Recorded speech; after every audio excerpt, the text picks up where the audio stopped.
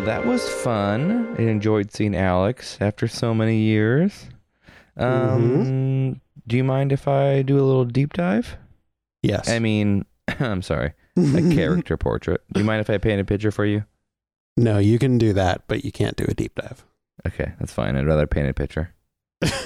Okay. Okay, well, this week I want to talk about Yoda a little bit, if that's okay. Cool. Because if you think about it, this is one of the first times we didn't see him. We've heard Yoda since Revenge of the Sith, canonically. Mm. He doesn't show up in Rogue One. He hasn't showed up in any books or comics in between. He has, but it all took place. Nothing happened between Revenge of the Sith and A New Hope. Yeah, there's a cool story in A Certain Point of View, but that's during A New Hope. Did you read that one? Yeah. Yeah, where he's like... Well, I read the whole book, but I don't know why that's escaping me right now. Yeah, he's having like a conversation with... is it Qui-Gon? I don't remember who he's having a conversation with on Dagobah, and he's talking about how... it's with Qui-Gon. Yeah, how he there's a child who needs to be trained. There's the quote-unquote New Hope, and he's thinking it's Leia. Yeah. And he says he's been watching Luke, and Luke is stubborn like his father and doesn't want to train Luke. And he really hopes that it's Leia so he can train her because he doesn't like Luke very much. Yeah, I remember that. That was a good story. Yeah, that's dope. We're off track. Let me pull us back on. Yoda. So, we know Yoda was born 900 years before the Battle of Endor, and that he belongs to an ancient yet unknown species, which I'll get into in a little bit. At around the age of 100, Yoda was ready to pass on what he had learned. He had become a Padawan and been part of the, he'd been training as a Jedi, and having attained the rank of master at the age of 100. So if you think about it, it took him a while to become a master. Yeah. Like if Anakin became a master, well, he never did actually. But if Obi-Wan became a master, human years are in his late 20s. I just think it's funny that it took Yoda until age 100 to become a master. I mean, maybe things were different. I don't know. But that's funny. Yeah. And he basically spends the next 8 centuries training and tutoring generations of Jedi. And it's estimated that over his lifetime, he trained around 20,000 Jedi. Whoa. Which is crazy. A lot of Jedi. That's a lot of flipping Jedi. Wait, so I want to think about this for a second. Didn't they say at its peak there were 100,000 Jedi? So Yoda trained 20% of all Jedi? Well, I guess I guess the math is shaky. Because there were currently 100,000 Jedi. He could have trained 5,800 years before the Clone Wars. Yeah, exactly. Okay. All right. I take that back. And also, it's interesting that he, there's only 3 really notable Jedi that he's trained though, which are Qui-Gon, Dooku, and Luke. Those are the only notable ones that you can find. I don't know, you can find others, but those are only the major ones. Anyways, his homeworld still it's unknown, and his true species name is not recorded yet. But for reasons unknown, George Lucas maintains this strict policy of keeping the history, name, origin, and whereabouts of his species a secret. Maybe that's going to change now that Disney's taken over, but this policy has resulted in even certain Star Wars publications being canceled. This is really vague, and I couldn't find much more information on it, but books or comics, things that were revealing stuff about Yoda were written and then pretty much axed. No, I don't want to do that. But then prior to we can't talk about Yoda if we don't talk about Yaddle. So prior to the creation of Yaddle for The Phantom Menace, Lucasfilm actively discouraged licenses from exploring Yoda's species, wishing to avoid confirming that an entire species of Yoda-like individuals were necessarily, they ever existed. I'm glad you're getting into this because Yaddle always bugged me. Because I was under the impression before I like Yaddle. Well, yeah. And I'm going to talk about Yaddle right now, actually. I'm glad. I'm very interested in Yaddle, but the idea of it makes me like kind of bristle a little bit because I remember specifically before the prequels that like this whole thing about Yoda being a secret and Yoda being the only known Yoda alien. So it was like weird that it ran. Yeah. Wasn't it a girl Jedi that was his species, was on the council, but they never pointed out, they never do anything about it. It was very odd. Well, that's because it was kind of an accident almost. It wasn't an accident, but they designed Yaddle originally to be Yoda. Like they're like, well, Yoda maybe should have more hair and look a little younger. And they designed Yaddle, and then they were like, you know what, let's just make it like another whatever Yoda species is in the movie. So then this younger looking Yoda just became a girl species or whatever he is called Yaddle. And they just plopped her into a chair in the Jedi Council. But there's some interesting stuff. Not all of it is canonical, and I'm going to stay away from the legend stuff, but some stuff that's canonical about Yaddle, because I don't know when else I'm going to get to talk about her, is that she knew this technique called Morichu, which could basically, she would like slow opponents down to the point of death. Like, and I couldn't find, it's like you could slow like blood flow or like heart rate, like everything about a person down to if she wanted to basically to kill them. And so it's this really weird force move she had of really slowing a person, like freezing a person to the point of death. Yeah, but there's some others. There's a lot of stuff in Legends about her, about how she like her death is really weird in Legends, where she like saves Anakin and Obi-Wan at one point when they're really young, because she pretty much jumps on a grenade but like absorbs the grenade into her body, and that's how she dies. But that's Legends. So around the time of Phantom Menace, she's something like 500 years old. And she was the last member of the Jedi Council to die before the Clone Wars. And her place was taken by Shaak Ti. So that's interesting. Yeah. So jumping away from Yaddle, because there's no reason to really talk about her, except for I think it's really fun. We don't know if Yoda is the last of his species, but as far as we know, he's the last canonical member of them to die. As for his parents and ancestors, we have one clue. When asked what species Yoda is, George Lucas has only joked with two things. He's a frog. And in the documentary From Puppets to Pixels, he joked that Yoda is the illegitimate child of Kermit the Frog and Miss Piggy. It's like a weird dad joke. Yeah, I know. But so that's all we have. That's awesome. So, it's mostly silly. But during the time of Rebels, he's isolated on Dagobah, and he's able to see the Jedi who are active in the Force. Apparently, in like a meditative state, he's able to see this, but he can't see Jedi who have forsaken the ways of the Jedi path.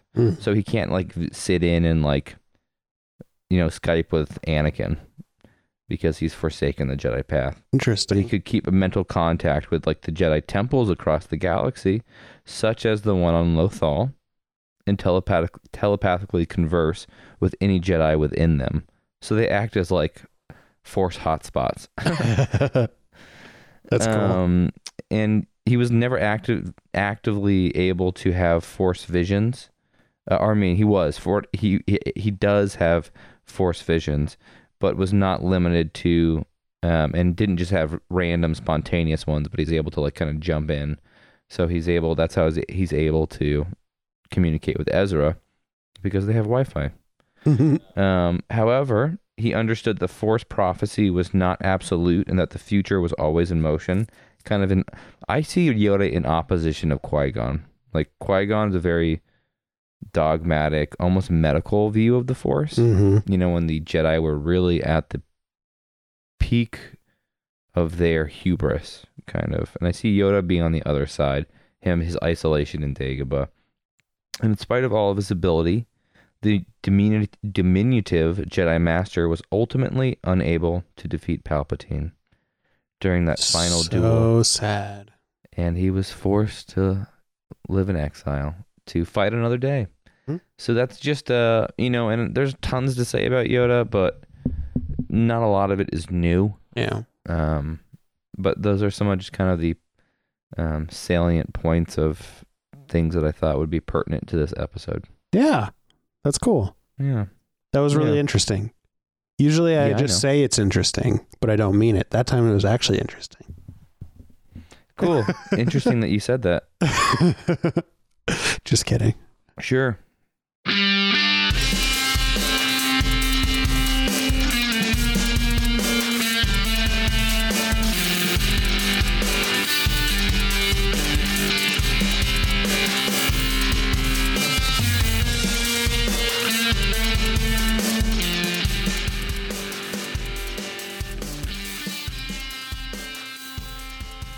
Hey, all right. So I need your help on this one.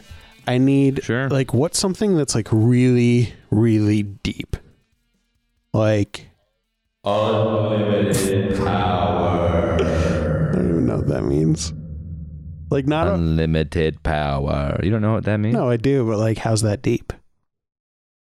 Okay, wait, ask me again. Sorry. Okay. Like I usually use examples of things that are deep, but I need something that's like really deep this time. Sure. The galaxy.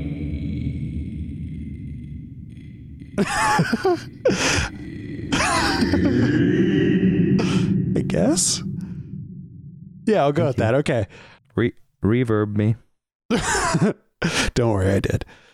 We're about to get as deep as the galaxy.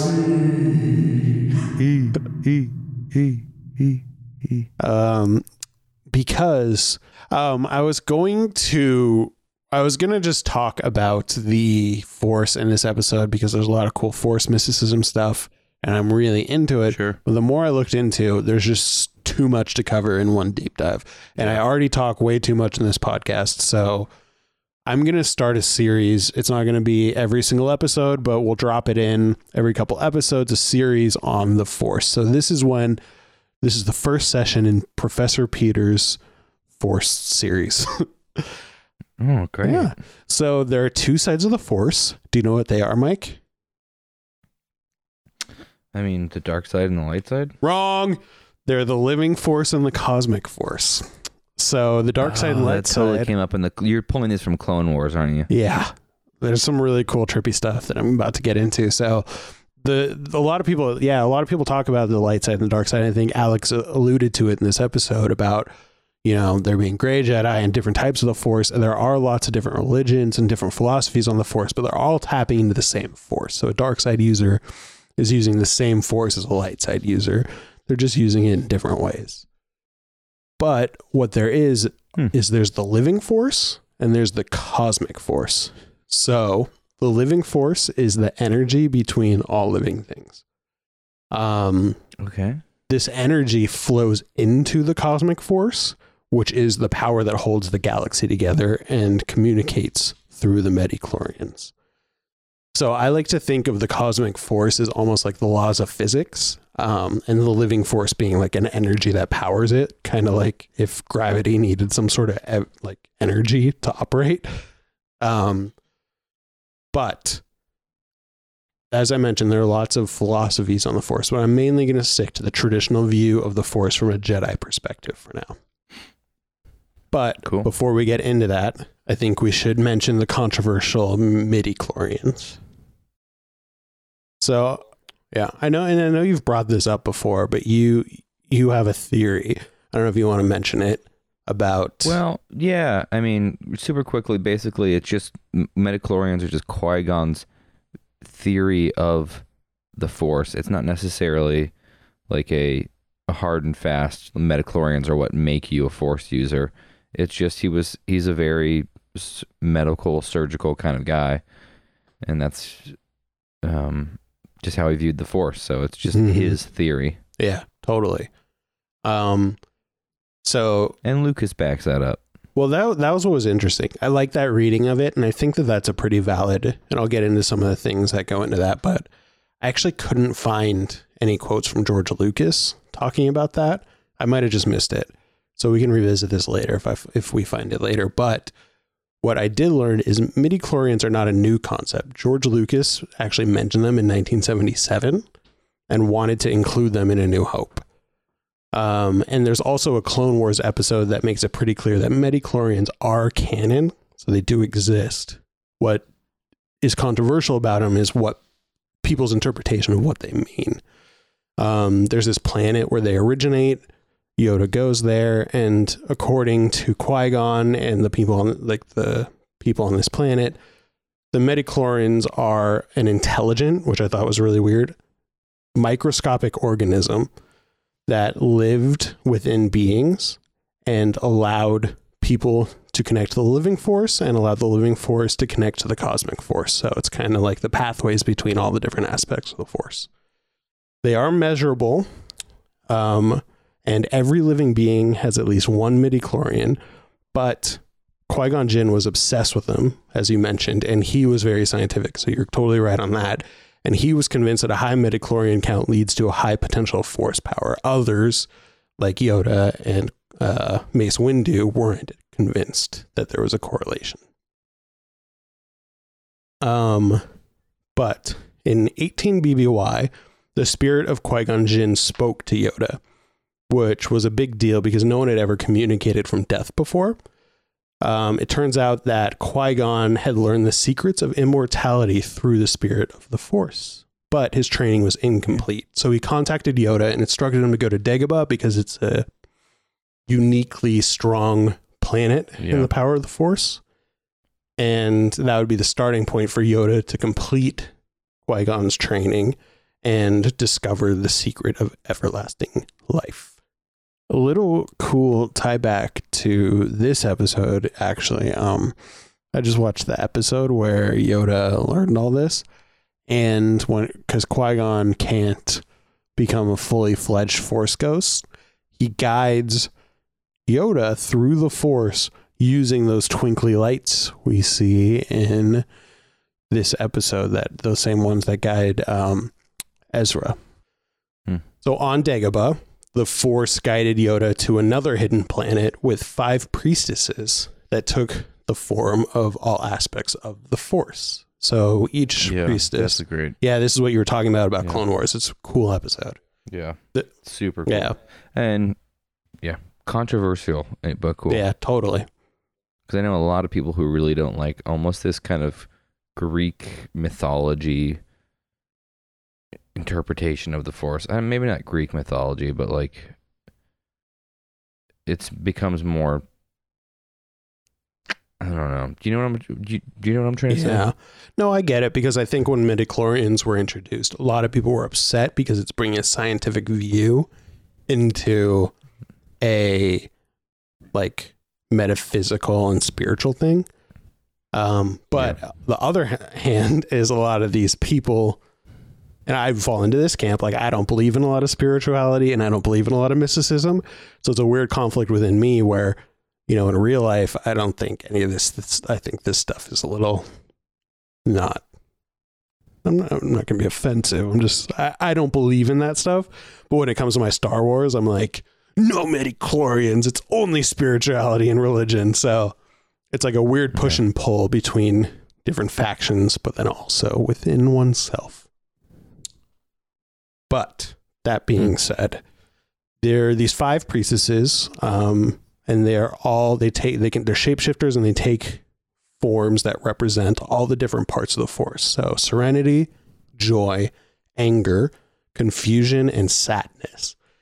And these 5 priestesses put Yoda through a bunch of tests to see if he's worthy of learning the secrets that Qui-Gon Jinn only partially learned. He passed the trials and unlocked the secret to everlasting life and ended up passing it to Obi-Wan Kenobi. I'm still not really sure how Anakin learned it, but whatever. We'll just roll with it. Another so according to George Lucas, though the Force is available to all people, it is easier for some to tap into than others. So I thought that was interesting. He very specifically said, while making the original movies, that everyone has the ability to tap into the Force, but some people, it's either hard for them or they don't bother. he likened it to yoga. So an example of this would be some individuals like Yoda or Anakin have a natural ability to connect with the Force, but people like Chirrut Unwe from Rogue One has like some aptitude with the Force, like he can sense things, and he obviously has some sort of connection with the Force, but he had to devote himself completely to the study and practice of it, only to demonstrate like the most basic of Force powers. Also, the power to use the Force can be passed down family lines, but Force-sensitive children can be born to parents with little Force power. I did a little research, but it is unclear to me whether you can be a Force squib, meaning you have two parents. From Harry Potter. Yeah, from Harry Potter. So that means you have two parents that are really strong in the Force, but then they give birth to a child that is not strong in the Force. Yeah. Yeah. So that's just this is a quick primer to kind of lay the foundations of what the Force is before we get into before you move on, can I say a couple things about midichlorians? Just like two quick notes. Sure. Yeah. First of all, here's one of the reasons I'm not a big fan of midichlorians. Okay. Lucas, who does borrow a lot from a lot of people, from Kurosawa, from, he's big on the Joseph Campbell, The Hero's Journey. I feel like he's taking midichlorians directly from those stupid flipping books, A Wrinkle in Time, whatever the series of books. I don't even know what the series of books is called. I know that is a series of books, but I am not. Yeah. I am not familiar with in them. those books, something super, super similar is mentioned, and I know they came out in 1970. The second one where they're talked about came out in 1973, so it predates A New Hope. And they're even called something similar to midichlorians in that book. But I don't know, but it just raises questions. Midichlorians just raise so many questions with me because it moves away from this like energy field, this cosmic thing, and like if midichlorians are real, it's like, does the dark side of the Force have different, I don't know, like, do midichlorians, are they affected like by your personality, or like, because when you're on the dark side of the Force, so do midichlorians, are they different for you than the light side midichlorians? And like, I don't know. So we'll get into some of this stuff as I go deeper down the rabbit hole of like the mysticism, how different people use the Force. This is kind of just a primer to set the stage of what the Force is before we go into, class number 2 and 3. But one of the things that I think a lot of people got mad about because it wasn't explained very well is that midichlorians aren't the Force. They just, it's still debatable about what role they play in Force powers, but according to Qui-Gon Jinn, for example, he would say that it allows someone to connect to the Force. So I'm trying to think of like a good example. It's like using jumper cables. Like you need to get power from one place to another place, so you connect them with jumper cables, and the midichlorians are jumper cables. In your example, like a Sith person would have midichlorians and use that to tap into the same Force as a Jedi. They just use a different aspect to the Force for their power, like emotion and fear and aggression, whereas a Jedi taps into the same Force using, calmness and serenity and peace to get their power. And it led to a ton of conflicts, which I'm really excited to get into in different chapters.